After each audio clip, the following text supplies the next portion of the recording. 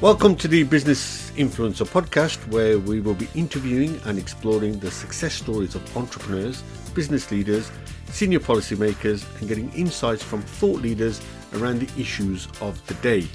We'll delve into and analyse the latest news, including topics such as tech, geopolitics, finance, economics, global business, property law, philanthropy, leadership and entrepreneurship, and of course life. This podcast is available on all platforms, but those of you who prefer to watch, we have the Natural Media YouTube channel, so please pop over, subscribe, and you can watch all the interviews. You can also follow the show's updates on Facebook, LinkedIn, Twitter and Instagram. My name is Ninda Johal. I'm the co-founder of the Natural Group and co-publisher of the Business Influencer magazine and Signature Awards, and I will be your host for the show. In this episode, I interview Greg Reid, who was until recently the CEO of HomeServe UK PLC. He explains how he joined a company that had seen its shares plummet by over 25% and had been lambasted for its poor sales and marketing operation. He explains how he turned this big ship around, based in the Black Country, by understanding the customer journey, re-engineering the products so they were suitable for the customers, and communicating the values of the customer to all of the employees of the business. A fascinating insight into leading a company in crisis and turning it around. I'm absolutely 100% sure you will enjoy this podcast. So without any further delay, let's hop over and listen to the brilliant Greg Reid. Afternoon, Greg. It's sunny here in Birmingham. I know you're sitting in Edinburgh. I am, and it's also sunny here, so. Wonderful. Right, Greg, for those who don't know you, you took up a position within a very well-known business in the Black Country called HomeServe. And before I ask you what HomeServe did and do, let me just explain what the financial papers were saying about HomeServe, which then led you to join them. So here we go. October 31st, 2011, Financial Times. Shares of HomeServe have dropped by 28% because of alleged mis-selling concerns. HomeServe has suspended all telephone calls, sales, so that's all their marketing activity, because there's a fear that customers may not have fully understood the products that were being sold to them. The Guardian, same day, headlines, £450 million wiped off, which reduced the valuation of the business HomeServe to 1.1 billion. Quote, Home repairs group HomeServe saw £450 million wiped off its market value as investors deserted the firm amid fears its call centre had been mis-selling products. It had to retrain all of its 500 call centre staffs. Ofcom in July said HomeServe had breached its rules around silent abandoned calls. So, Mr. Greg Reid, how did you end up joining a business whose reputation was in tatters? Its stock market valuation was plummeting. How did you end up at HomeServe? And tell me if I'm wrong here, you come from a finance background. That wasn't exactly the problems the financial papers were talking about. Yeah, that's correct. My background was in retail banking. So mostly credit cards and lending. So I was up in Edinburgh, up at RBS, when I got the call from HomeServe. And I guess the reason I went there and the reason they called me was that HomeServe is one of the few companies in the UK that, when it entered the FTSE 100 last year, its founder was still the CEO. And he's a big important part of the company. And I think when the company had its issues, he wasn't going to let that be kind of the final chapter of the company that he started. And the board and the shareholders really just committed to okay, let's admit if there were some issues, and then let's try to turn a page on that. And I was really attracted to that idea that there was a culture that needed to be fixed, that there was a transformation that needed to happen. And I was brought in, one of the first external executive hires into the UK business, and spent a few years before I was CEO working in that exec team for Martin Bennett, and it was it was a really great experience. And there's a saying, never waste a good crisis, and that was kind of the situation I joined. But okay, but the financial papers were saying there was a marketing issue, a sales issue. So was your role previously in finance, if that makes sense, or were you from a background of marketing, which is what led you to this role? Yeah, so well, I've got a varied background in legal and finance as a finance director, but then I did move into marketing, and so at MBNA I was the chief marketing officer for Europe. And what the FCA does when there are issues like this is they write a letter, and after a lot of analysis, and they sort of say, here are some of the things that you need to do. And one of the things that they needed to do was to hire someone who understood the regulatory environment for marketing and sales. And that's why they went looking for me. MBNA was the largest direct marketing company in the UK when I was running it back in the day. 10 million pieces of mail a month, if you can imagine it. That makes me shiver now when I think about the environmental impact of that. But we weren't as aware back then. So yeah, I was brought into that situation because of my skill set, and I was really once I met the people at the company. I was convinced that there wasn't anyone sitting in a room trying to missell, that it was there were sort of issues of lack of understanding of the regulation, and then that the culture was geared the wrong way, and that you could turn that around. And it was my first time working in the Black Country and working in the Midlands. And when I met the people there, I thought, well, I couldn't find a better group of people to work with. So your previous role, was that in the UK? So you knew a bit about the UK culture, and because I know you talked about American bankers, RBS. So you did know a little bit about the English culture and the way. Yeah, I've been in the UK since the year 2000. So okay, quite a long time. So about 12 years before I joined HomeServe, and we're citizens, and we're proud to be UK citizens. Right. So that makes sense. So HomeServe are in trouble, financially they're in trouble. But the core problem for their financial problems was marketing. You come from a marketing background, you understood regulation, but you understood marketing per se. And of course, what the papers were saying back then was it was the way they were treating their customers and the way they were marketing to their customers. So you walk in, you got this huge reputational problem. And Greg, I can tell you, at that time, I hadn't become president of the Black Country Chamber of Commerce, but I was in the chamber, and I tell you, there was panic. There was panic in the business community that one of the biggest employers, HomeServe, was in real trouble. And I can tell you that was definitely the feeling. So you walk in, and what do you decide? What do you decide to do with this backdrop of a collapsing business? What's your thinking? What's your thinking as you walk in? It was a strange environment. And I would say that one of the things that, the company hadn't been a good member of the community. They'd grown, and they were an employer, but they hadn't really been a big part of the community. And I felt that, and my communications team felt that, because there was no outcry from, say, the Black Country Chamber of Commerce or the Express and Star or the local MPs. There was no one saying, well, you've got it all wrong. These guys are great. It's really a really important part of the community. Everyone just kind of went, well, it would be bad to lose these jobs, but that was about it.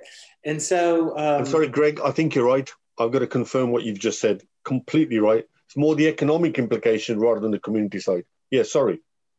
Yeah, and my boss in those early years, Martin, we just sat down and said, how are we going to get this company turned around and going in the right direction, and spent a lot of time in the beginning kind of mapping out not the exact P&L implications. I mean, the company was always very good at that, so we had a great finance team, but the sort of what business are we in, and how are we going to do it, and why are we going to do it? And we even went on a little learning sabbatical to different schools. Went to a new age business school called Hyper Island in Sweden. We went to Harvard for a week, and we learned how to put together a strategy. And during those courses, we actually put together the strategy that through the time that I left in October for 8 years had been our strategy. So you did some fact finding. How do you then, strategies drawn up, how do you cascade what you're thinking, your vision, your strategy? How do you cascade it down so everybody in the business owns it? Because there's no point you just owning it. Nothing's going to happen with it. So how did you set about cascading that strategy, getting people on board? Yeah, I think there's, this is an interesting part of the story, I think, because my own natural style is to engage with as many people as possible. Even though I'm an introvert, I want everyone to understand what we're doing and why we're doing it and how we're doing it. And so from the moment I joined the company, that's sort of how I ran my team. There were a lot of communications from me. There was a lot of two-way communications, a lot of one-to-ones. I met everyone in my area, which was hundreds of people, to try to talk to them about what we were trying to do. Martin loved that, and he ran with that as well. And we did our first sort of typical leadership cascade, where you have the main leaders of the company. We told them what we were doing, and everyone seemed to like it. And then we said, well, let's just tell everybody. So we started having these events called cascades, where to all 3,500 people, we would pull them off the phones, or one year we had them at the NEC, and we had 3 straight shows in a row of 1,000 people. And, we flew the guys down from Scotland, and everyone came, and the engineers and the call center people and the receptionists sat with the lawyers and the finance guys and the marketing people in the audience, and everyone, it was sort of told what we were trying to do. And I think it's really important that everyone understands not only what you're trying to do, but how they fit into it. And that's what I really, really kind of stressed. Was I spent a lot of time talking to engineers about engineers, and really trying to listen to what their issues might be. And then, they don't always get what they want, but you could give them the context of in the scheme of what we're doing, how all that works and fits together. So it was, the cascading was a really important part of it. We put the strategy on one card, and we gave the card to everyone in the company. And it even had our financial goals on it. So, we were out there as far as, there was no hiding from what we were trying to get done. Didn't mean everyone bought into it, but everyone knew what it was. And then I had that really big desire to make sure that people understood how they fit into it. Did you find the markets were saying you were in trouble? Did you find the business knew it was in trouble? So as you walked in and talked to people, did they actually think the business is in trouble? And did they realize why the business is in trouble? So in other words, were they as cognizant of the problems as you were? I think it depends on who you are. Like, say, Richard Hartman, he would know there were issues, but I don't think he was worried that the business was going to fail, because he's so positive and confident, and, he's on the front foot on these things. I think the staff, when you saw, I think about 800 people lost their jobs across the company as it shrank. So people were very, very concerned about the job losses, worried about when we would start marketing again. So people were worried. I always joke about this. When I joined, I said it was dark, and it was literally dark in the offices. Like they hadn't updated the lighting, and it was was dark, and I also think figuratively it was, and it was a scary time, and there were lots of rumors, and so the more communication we could do, the better it was.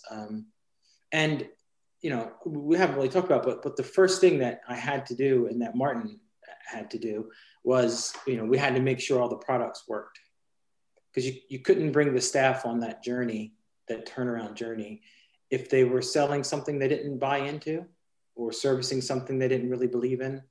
And that wasn't down to people not doing their jobs. That was down to, the people in the head office who designed the products wrong and gotten some things wrong, and having to go out and fix those products so that they worked better. And did you find in those early months, were there some real dark moments when you said to yourself as a leader, people are looking to me here, but quite frankly, this might be just a bit too much to turn around?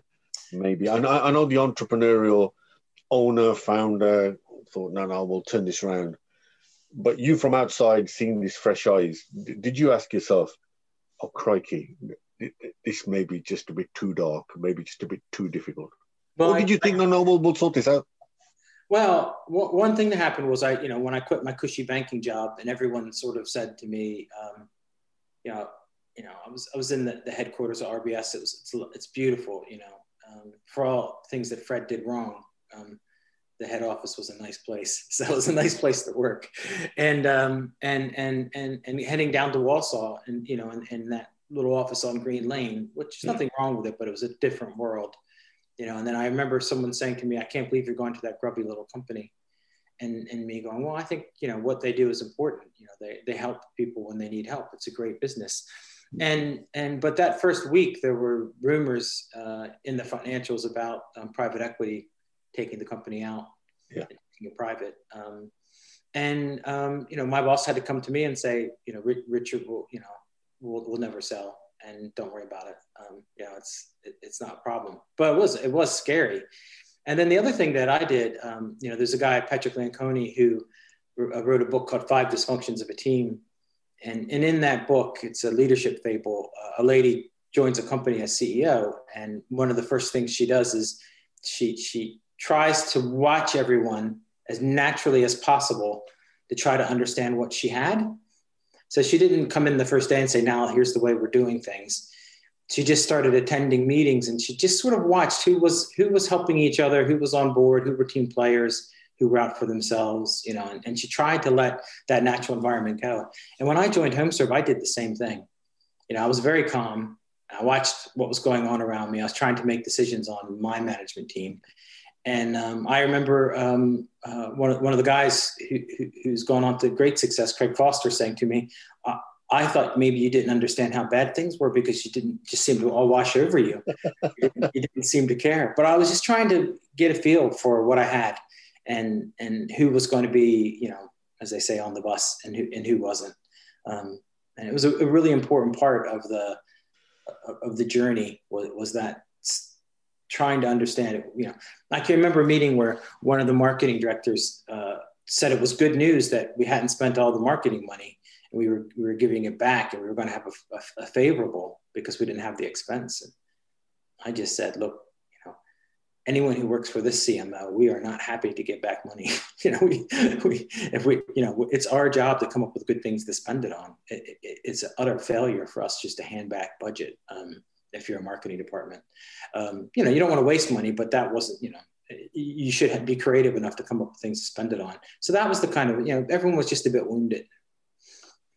So crisis, you go in early, you watch people. Now, was that just instinct, or were you trained in leadership? Did you come from a background in leadership where you'd been through previous crises? Because this was a crisis. But how, what's the background? What's the thing that makes you drill through? Was it training, or was it just pure instinct to think, actually, this is the way I think I should lead? Yeah. I think I've had a lot of education in my life, and I've also had a lot of training. And I think all of that's important, in sort of helping you be the person you are, and different parts of that help with different things. So So my training as a lawyer really helps me to ask questions and to know when to say things and when not to say things and stuff like that. But I think the biggest thing is just watching the leaders that I admire, whether it be my grandfather, who wasn't a business leader, but was a leader to me, or, the people when I was junior coming up in my career and watching how they operated and actually picking out the ones where I thought, wow, that is something I'd like to be able to do one day. Well, one thing in particular, I watched a leader one time get up and speak, and he kind of told a story, and that was back before it was popular storytelling. And I just thought, wow, I want to do that someday. That's how I want to be. Well, before we move on back to what you did in HomeServe, just want to pick something up there. So in your view then, from what you're saying, you learned the art of leadership from watching others. Do you think that's the case with everyone, or do you think there are actually born leaders, or do you think really is a case of training and watching and learning? I think everyone is different. And so, it's never a waste of time to have some leadership training, and to hear some things. But I guess that the thing is, I didn't, that person I mentioned, I didn't do everything the way he did it. I liked that one bit. And I said, that would suit me, I think. And so I think that's what everyone needs to do. You need to be authentic to yourself. And then, and especially today, I think you need to be authentic, because people find that out pretty quickly if it's a show, or if it's not real. Same thing with companies. If the values are just behind the reception and they're not really in the culture, then there's no point to it. And it's the same thing with leaders, who say like, oh, I really care about engagement, but then, they don't do anything about it until the survey comes out, and then they do a quick little program, and then they go back to business as usual.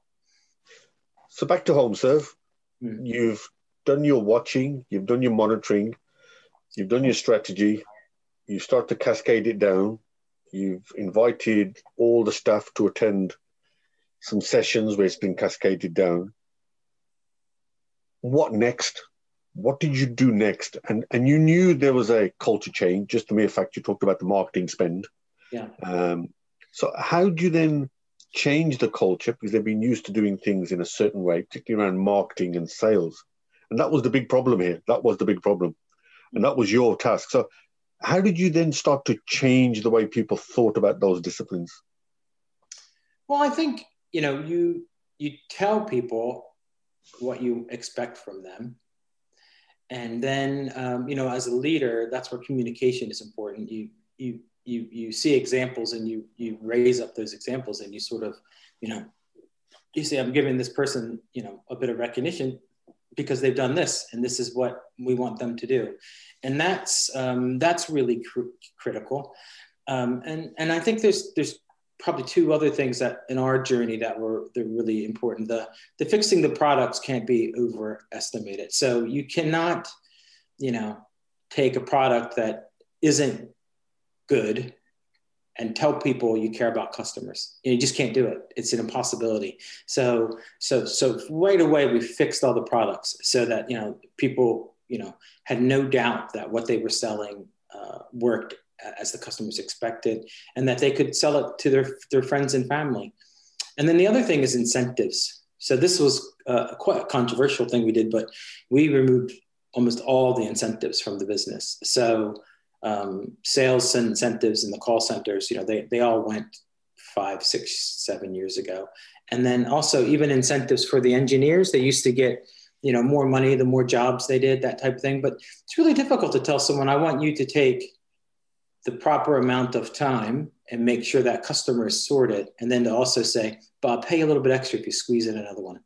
So, that doesn't mean you don't want to be efficient. It just means that you need to then teach your managers to manage in a different way. So I always say the old way that HomeServe had was called managing with spreadsheet.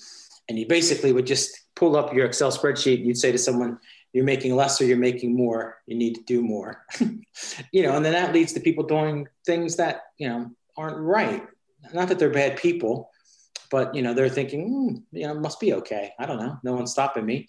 And then you go to a balanced scorecard approach, which is, how do I compare to everyone else? And you include all the things like customer feedback and complaints. And so it's a really balanced, and it's hard for someone to argue with you when they say, I'm going as fast as I can. And you say, well, someone else has higher customer satisfaction, less complaints, and they're getting more work done. What do we need to talk about to improve what you're doing?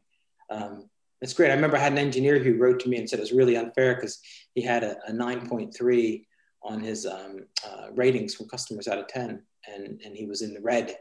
And I just said, it's because the rest of your colleagues are averaging 9.7. You're not good enough. you need to pick up your game. We're comparing you to other people like, who are doing the same job as you.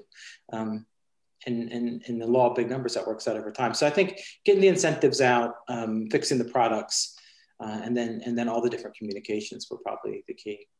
And did you get resistance to these changes, particularly the one where potentially an engineer knew that if he did X number of jobs, he could pick up, and by the way, just in case, I'm sure I'll mention it, but HomeServe will sort all your plumbing and all your home stuff if the things break. So that's what, when we say an engineer goes out, he fixes your plumbing or whatever it was that's wrong in your house. So how did engineers now suddenly feel that, oh, hold on, yeah, we can take our time, but actually our take-home pay is now less? Or did you find a way around that? Well, what I would say, my good friend John Greaves, who I don't know if you've ever met him, who's been at my side through a couple of my executive stops, he has the saying, and he usually deals with the press, but his saying is always grab the moral high ground. So, he basically says you can't get anything done if your response can then be challenged, and then the challenge leads you to do something else. You lose credibility right away. So with the removing the incentives, for the engineers, we grandfathered their incentive, what on average they'd earned the previous year, and gave it to them as a bonus that would be reviewed the next year. And, of course, that didn't make, to me, that was hugely generous. It was like £5 million. And, what a nice thing to do. But, obviously some engineers were like, well, I was just getting ready to do more work, so I was going to make more, or I had a bad year last year. So you had to review it, but initially everyone was in the exact same spot. And in the call center, when we lowered the incentives, because they were higher than we wanted to pay people for the work they were doing, they were not, they were just, the pay was out of whack. They were averaging in the 40s, and every other call center's in the 20s. So it just wasn't, the incentives were out of whack, which is one of the reasons the company got in trouble. So for those people, we did an 18-month gradual reduction in the average amount they'd been receiving, and sort of said, look, we understand that you came to work and this is what people told you to do, and you were making that money, but you're not going to be. And we also understand that you've got, your life to get in order. So you've got kind of an 18-month gradual reduction to get things sorted, because, this doesn't make sense. It's not right. And it's going away. Wow. Extraordinary. Right. So changes start to kick in. Engineers call center now are starting to understand that their roles have slightly changed. How did you then monitor whether this change in strategy was working? And, because there's the quantitative, and you talked about spreadsheets earlier. So was it a combination of spreadsheets and what else non-quantitative ways can you measure the changing of a culture? Yeah. Well, one of the big things we did was we did put in a program called Customer First, which encouraged people, if computers said no and they wanted to do it, and they got to the end of the process, end of the call or end of the repair, they wanted to do something different, they could send an email in. We would look at it in the morning, tell them at 9 what we were going to do about it, and get on with it. And I bring that in for monitoring because you could really see, once people engaged with that, and and saw that they could, instead of feeling bad about leaving a customer, with an issue that, and it wasn't the, the FCA would have been fine with it because they weren't covered, so say they went to this is true, they went to a pensioner's house, and he's got a broken front window, and he doesn't have the money to fix it, and they kind of fix the plumbing. and then they see this window and they ask him about it and he doesn't have the money. And so then they could go in, ask for the money, HomeServe would pay to get the window fixed. And then they would feel good about the company they worked for. And I bring that up as a monitoring because over time, we had 25,000 of those. So you could see, whether the staff were engaging, with that, what is a pretty unique and extra bit of their job to really help customers and to go that extra mile because they knew better, because they were on the phones with them or they were in the house with them. And so you could see all those things come through. The other thing that we did was that we worked with a company called Rant and Rave, which is quite a big successful company. And a lot of people do this now, but we were one of their first big clients to capture customer feedback at the end of calls and from the engineers. It's really common now. I know that I get requests, and most of the time, honestly, I ignore them. But we would capture a lot of data, and we would capture it on the specific, agent. So that went into their reviews of how they were doing, was how their customers were saying they were doing, and then would all roll up, and everyone who did get a bonus, a management bonus, we all had those in our targets. So I had the average of everyone. And then, different execs would have, the average of their areas. And that was really, really important to get that information and obviously use that information to also make changes to the business and improve things as you went along.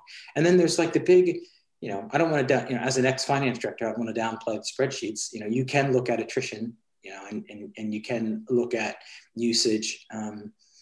You can look at response rates. So, there's lots of those types of things you can see. But as a CEO, the thing that I did that I think is unique is I never hid. So, and you know that from social media, I was there to be found. If a customer wanted to find me, I was there and I didn't hide. And any customer who contacted me, I responded to them myself. And I had someone in the office who had access to all the systems, who could really see what was going on with the customer, because, I don't. So whether it was in Twitter, whether it was in email, whether it was Facebook, wherever, and that was important. Not, I guess there's the, you see it, you own it is the saying about, working in a company, an issue, and that's what I wanted my staff to know. If I saw an issue, I owned it and I finished it. And I took care of it. And I wasn't too good to spend, my time talking to that customer and in a very public forum. I wouldn't tell them, you got to go hide now. I'd finish it in Twitter. And the staff would see that and think, well, that's our attitude. That's how we do things. Someone's got a question, we answer it, and we don't hide from it. And we do the best we can. And the number of times that someone, they come on, people say horrible things in Twitter, and they would say, you're disgusting and this disgusting company you're running and blah, blah, blah, blah. And then I would come back and I would go, if you're saying a good person might have made a mistake, that's possible. What are the details? And then they'd be so nice. Oh, I always when they got it, I remember that first statement you said, that was pretty tough, but they just don't expect anyone to respond. And so many times people went back and then they become your advocates. And if someone's beating on you, especially in Facebook, other customers will come in and say, hey, it's a good company. It's a good guy. Listen to what he's trying to say to get you help and get on with it. And I just wanted our people to see that. So just picking that up, I wasn't going to pick this, but I will now because you just made a really, really good point. Now, in today's life of a very busy CEO or an exec, they're not sure that they should open up as you did on social media and make yourself so available. You clearly showed that it was worth doing, and it's obviously worked. So are you saying every CEO or certainly high-ranking exec should make themselves available because it shows that level of, again, the word used earlier, authenticity, transparency, and an openness to listen? Would you say that everybody now in today's sort of social media driven should be looking to do that? Well, what I would say is that when I first started, and HomeServe is so big, we do 5,000 repairs a day, that when I first started, it would have been hard to do that because I would have, there'd be too many people. Mm-hmm. And so, and that didn't mean later we didn't make mistakes, but I knew later that we had the right attitude, that if people saw something, they would do something. I think one of the best indicators of that is trading standards complaints. Before I arrived, they were getting 100 a month. And then lots of times, the last year I was there, we either got 0 or 1. And that wasn't because we never made mistakes. That's because when we did make a mistake, someone dealt with it instead of letting it get to trading standards. And I think that's why. So like if I were, running another big company, and I know some of these CEOs, I would think twice about it because their service isn't quite there and it's not going to be a great experience. And so I think once you sort of trust that, not that the service is perfect, but that people really care within the business, I think then you can open yourself up and you can show a little bit more external face of the CEO to the business. I don't see a lot of them doing it, and I always think, if they trusted what was going on, they would do it. No, I think you're absolutely right, and I think what you said is right. Get the product and the process right, and then once you know the planks are in place, then you can go out knowing that you'll have a solution to any problem that comes in. Otherwise, you'll just get swamped. Yeah. And I think, as a CEO, one of the things that comes with having the ability to sit in a nice home like this and to have the life that I have is that you need to do that work, and you need to set that example.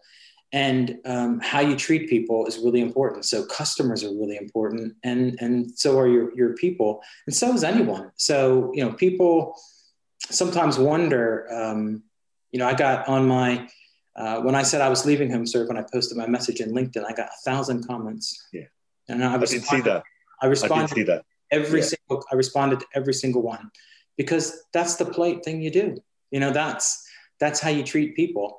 Now, obviously, that's that doesn't happen to me that often, so I can do that. But that's how you treat that person. So LinkedIn is a good example. Someone connects with you and they message you, and they're trying to do the best they can. They're not a bad person, and you read it and you're like, that's crazy. And you can either decide to ignore it, or you can just come back and say, no, thank you, I'm not interested. And show them a little dignity and get on with it. And how you treat that person who, you will never get anything out of them personally, will define you as a person with how you treat other people who might be a little more important to you. So the journey starts, you've cascaded it down, you've changed the metrics, how people are measured, how they're paid. How long did it take before you started to sense? And was it a non-quantitative way you sensed it, or were the numbers telling you that actually this strategy is working? And how long did it take before you started thinking, gosh, actually this thing is working? Well, it was in 2014 was when we stopped the J curve. So the business had been shrinking, and in 2014 we added customers and we went back up. So that was a couple of years. So that was important. I think sometimes it's interesting because you use these metrics and you do all these things, but sometimes it's more about how something feels. And almost 1 year into it, we had Halloween at HomeServe, and we had some sort of, I sat with a little engagement team and I said, let's do some contests of dressing the desks and best costumes. And we had one ride in the car park, and I came in that day. It was amazing. It was like I was in a Disney attraction. Like just the costumes were crazy, and it was that time that I just kind of felt, oh, we're going to make it. This is, people like each other. They care about each other. They want to be here. This is going to be something. And we kind of, over the years, we turned that into a big, every Thanksgiving we fill the car park with carnival rides, and they're free, and the staff bring their family. But it was from that little, that one little one where I just walked in that day and just saw one team, they were dressed up as zombies and like professional makeup. I was like, wow, this is happening. And so sometimes it's just about a feeling. And that was the feeling I had, that I thought we were going to make it. Wow. Now, you spoke about, right at the outset, you said, whilst people were worried about the impact of HomeServe on the local economy, you didn't really have that many stakeholders batting for you. So was that something you set about doing as well in the early days? Is looking at stakeholder engagement and getting involved within the community? That must have been something you must have majored on because you spotted it when you were there. Yeah, there was another company called CPP which had some issues, and I remembered, their MPs were in the papers and everyone was banging, and just talking about the importance of them to York, and I just. John and I sat down with Martin and we just said, here's how we're going to engage with the community. We're going to, one, help people do the things that they care about. We did the football sponsorship, which was, not about advertising, because everyone in Walsall knows who we are, but it was more about, that proud club and those proud people having a national brand on their shirts, and the money that comes with that, and the fixing up the stands, and all those things. So it was, it wasn't about, as I told like a million sponsorship people after that. It wasn't trying to get the brand out there. The brand was already in the community. I was trying to put the business in the community, and then we sort of just started meeting with different MPs, meeting with the mayor. It's probably how we came to know each other, probably through me engaging in the local community with business leaders like yourself. And honestly, when people ask me to do things in the community, that, the number of, times I've been to University of Birmingham and other places speaking, I've done it because, we're just trying to be a good citizen, good corporate citizen. And then I'm really going over it quickly, but the amount of money that HomeServe was willing to give the staff for them to do the things that they wanted to do in the community was significant. And we did that because we didn't want to have like the company before I joined had a big national charity that it supported. And it was very much a business, relationship. We'd give them money, they'd give us their logo, and, some people cared because they had a personal connection to that charity, but most people really didn't care at all. And so we tried to find things people cared about. So the best example is probably MLSS. I was just going to talk about that's how I also came across you, through your connection with MLSS. Yeah, I mean, and that was just those guys came to me at work on Thanksgiving of all days, and talked about what taught me about Sikhs, and what that's all about, and about feeding others and helping the homeless, and then just sort of said, would you mind if we collected food here? And I just said, no, of course not, and also, how can we help? Because that sounds like a great thing. And so, the people in Walsall over the years have donated tons and tons, literally tons of food. And the company has helped with when things weren't quite as robust as they are now for those guys, with vans and things like that, when it made a difference. Right. And, I hope it's still going on, but for a long time went out on the Thursday night feeds and gave the guys a break and sort of helped with the food. And, and I did that because they cared, and I wanted them to be able to care about the things they care about at work. And they told me that in the past, they'd been told that they weren't allowed to do it because it was a religious thing and it didn't really mix with work. And I never thought that angle. It made no sense to me. It was just, if that's what people care about and it's a good thing, let's get involved and let's do it. And then the reason it was so successful is because, those guys, Pops and the others, really cared so much that people wanted to help them. And so they did bring in the food. I could, it's one of those things you just can't believe it. Year after year, they kept bringing in food. They never forgot. And I would always see those big baskets by the doors filled with stuff. So pretty incredible. For those of you not familiar, MLSS serve food for those who are disadvantaged. They take the food out to them. And I must concede, when I saw the connection with HomeServe, my impression of the brand HomeServe changed instantly, because I thought, wow, they're actually in the community. So I think that was a great one. Just an example of the sort of corporate responsibility that turned around the HomeServe brand. So everything's going well. Did you find it, and you mentioned this earlier, that the business, whilst it was floated on the stock market, was a FTSE 250, 16% of its ownership and its entrepreneurial drive was still with its founder. How did you find when you walked in convincing somebody, and you mentioned that he was very positive, and I mean, that probably helps. Yeah. Did he just say, yeah, just go with it, just sort it, because this needs sorting, or was a bit, or did you have to manage him as well, if that makes sense, on the board, and then expect it, particularly as you went to CEO, because they'd be looking for you then to be resolving everything rather than just the marketing? Yeah, I think it's an interesting question. I mean, Richard, HomeServe is part of him. Yeah. That he it's so important to him and to who he is and to what he's trying to achieve. And so he's always there, but he's also very empowering. He was not. I didn't have to go to him and ask, "Can I do this or do that?" Or even when I was CMO, I would meet with him because he's obviously a brilliant marketer, which is how I got the company going. And and he would show me sort of, here's what we did in 1993, to try to give me the history of things, so I could try some new things that maybe were old things. Yep. And he's always thinking of new ways to do things, and so he's very energetic. And if you're him, having a business that is where the FCA is happy and customers are happy and the staff are happy, as long as you're hitting the numbers, then there's no real downside to that. It's all upside. And I think if being really honest, if there's anything that Richard would have wanted me to do more of, it would have been to be more entrepreneurial and to try more new products and to try more new things that probably, and I know this about me. I'm more of a let's fix the thing that's broken. Let's get this working well.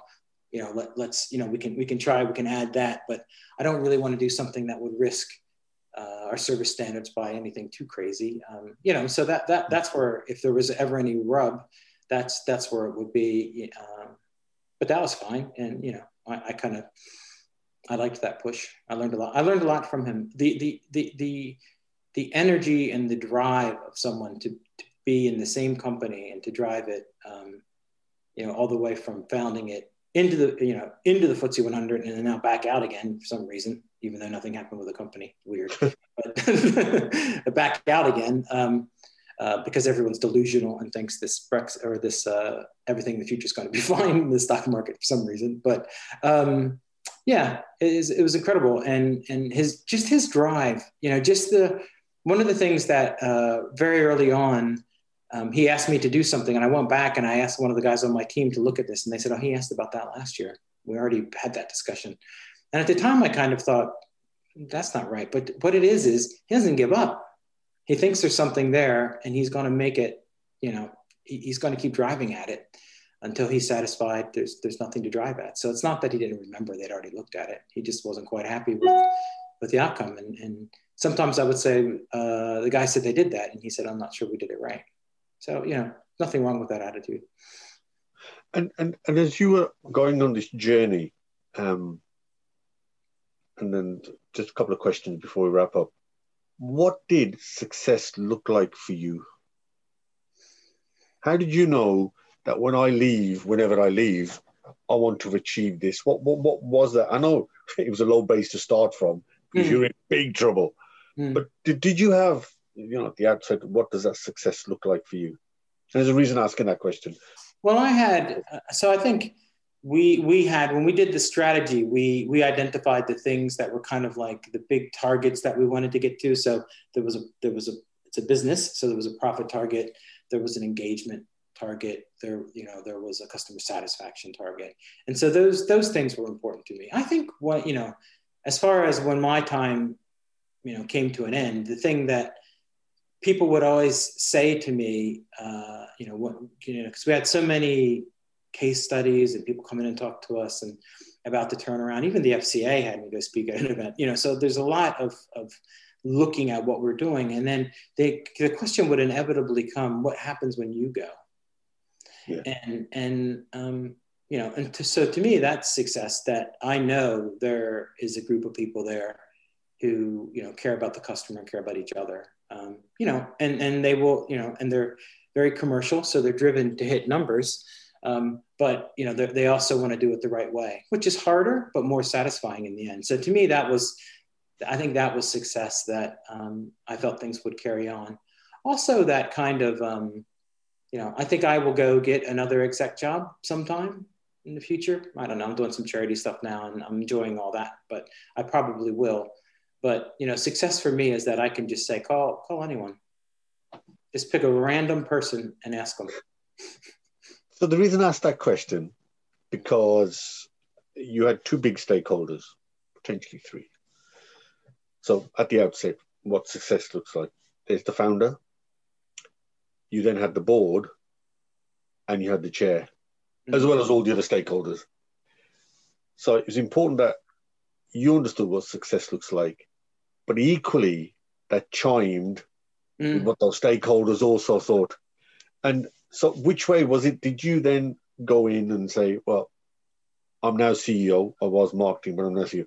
This is what success looks like to me. Is that how you approached the board and the chair and Richard and say, this is what we've done up to now, and this is what I think success should now look like? Well, I think with any stakeholders like that, I think you would drive yourself insane if you tried to make sure that they were all completely aligned. They have different things that they care about. And so my board of the UK business, they were very concerned about the FCA and risk. Whereas the PLC board, they were concerned about that, but they were like, that's your day job. What are you doing on top of that? That's the minimum standard. Whereas the local board was obsessed with risk. So you just have different people. And when you would speak to them, you would speak about different things. And I always, I have that saying from J.W. Marriott that if you look after your people, they'll look after the customers and the rest takes care of itself. So those are my stakeholders, the people, the customers, and the rest takes care of itself are those stakeholders and the financials and all of that stuff, and so you have to really get all that, you kind of gloss over that with the rest takes care of itself, but that is actually where a lot of the work is. And then if you can get all that set up properly and then unleash the people on it, you've got a good chance of success. And then what the result will be is maybe there'll be a big commercial success, which, HomeServe the share price went from 157 to it was 1356 or something when I left. So, that was a good result. That's a good result. And you mentioned 1.2 billion. There was a time when it was over 5 billion. So, a huge run. Not it's a global company, so lots of people involved in that. But the UK business, if the UK business was half the business in the beginning, if that went in the tank, then none of that would have happened. So, commercially it was success. We won all these awards. I won that nice award for Glassdoor for number 4 rated CEO in the lockdown. That was really nice. Of all the things, sometimes people say money or whatever, just that my people rated me that highly for an award that I didn't know existed, that just all of a sudden I get in my Google feed, it's mentioning me, and my wife is like, hey, my friend who works in HR got a thing about you that you're, and that was just really, really nice. And that was all those things, an accumulation of all those things they talked about, being authentic, communication, and that helped you manage through that lockdown, the first lockdown, which was scary. Came out of it fine. So to me, that's another indication that it went okay. So let me now ask you the final question. Fascinating. So managing in a crisis, you walked into one, then you lived one through the lockdown. What 3 things would you say to CEOs or senior execs, and you've been through 2, maybe ones earlier as well, what advice would you give them? 3 things that they should think about in a crisis that involves probably ultimately some kind of turnaround. But what sort of 3 things finally would you say to someone how to manage in a crisis? Yeah, well, I guess I would say that, to manage in the crisis, so managing in that lockdown period, and I'm going to say doing well, it's such a horrible thing for society, but, the business did all right and our people were good. That all started a long time ago. So what I would say is if, you're going to manage in a crisis, there's 2 different types. There's one that you're there and the crisis comes. And so managing through lockdown was a lot of work, but I didn't have to beg people to do what I wanted. You know, they already trusted the management team. They knew we cared about them. You know, they knew that, you know, we had an open culture that, you know, engineers could ask questions about their safety and no one would say a thing. You know, we'd be happy about it. And so all that was kind of, you know, the previous 5 years of building the culture really paid off in that moment. The other time it paid off was in, you know, the big in Storm Emma. It paid off big time too, because, you know, people kept going when other companies shut down. We never shut down. We just kept going. I was in Walsall on the weekend and I walked to work because it was too bad to drive. And I got to the car park and it was full of cars. I couldn't believe it. I just couldn't believe it. You know, that people, they did it. You know, you know, when the customers needed them, they turned up. And then when I got in there, it was not just the call center staff, it was the managers, the canteen, everybody in the company had turned up to make it go. So you know, and then I think the kind of crisis, when you step in the crisis, I guess, I don't know if I've got three things, but you know, okay. I think you need to understand what the end game is, you know, and then you need to make some short-term decisions to make sure you don't fall over. And then you need to do a lot of just listening and learning initially before you start sort of saying, you know, this is what we're going to do. You better understand what's going on if you want people to do it. Greg, that's been fascinating. Really fascinating insights. And yeah, I can't wait to do the intro and the outro on this. There's so much. I'm going to have to listen to it again. But thank you very much. You were, I've seen you speak a number of times, and you were brilliant. And I knew it was just a case of connecting the dots and getting you. You were a brilliant speaker at my events. And I just know there was so much value in what you said. And it was really pertinent to me because the company you turned around was at our doorstep. Yeah. And I know the crisis that it was engulfed. Yeah. And it's interesting. Yeah, and it's really natural for me when you say that, to say we turned it around. You know, that is a part of me as a leader. You know, it's not me, it was we, and you know, it was a big old team effort. And I know I was an important part of it, but you know, it took a lot of people to turn things around. Well, Greg, the sun is still shining here. I think it's still shining where you are. So I'm going to say thank you very much for taking that time. You wrote a brilliant piece in the Business Influencer, and I know for a fact, and hopefully your copy will arrive any day, and I know for a fact we'll be turning back to you again, because you have such wisdom and such great experience. It'd be terrible for us not to grab some of it in future podcasts and future articles. Greg, thank you very much for your time.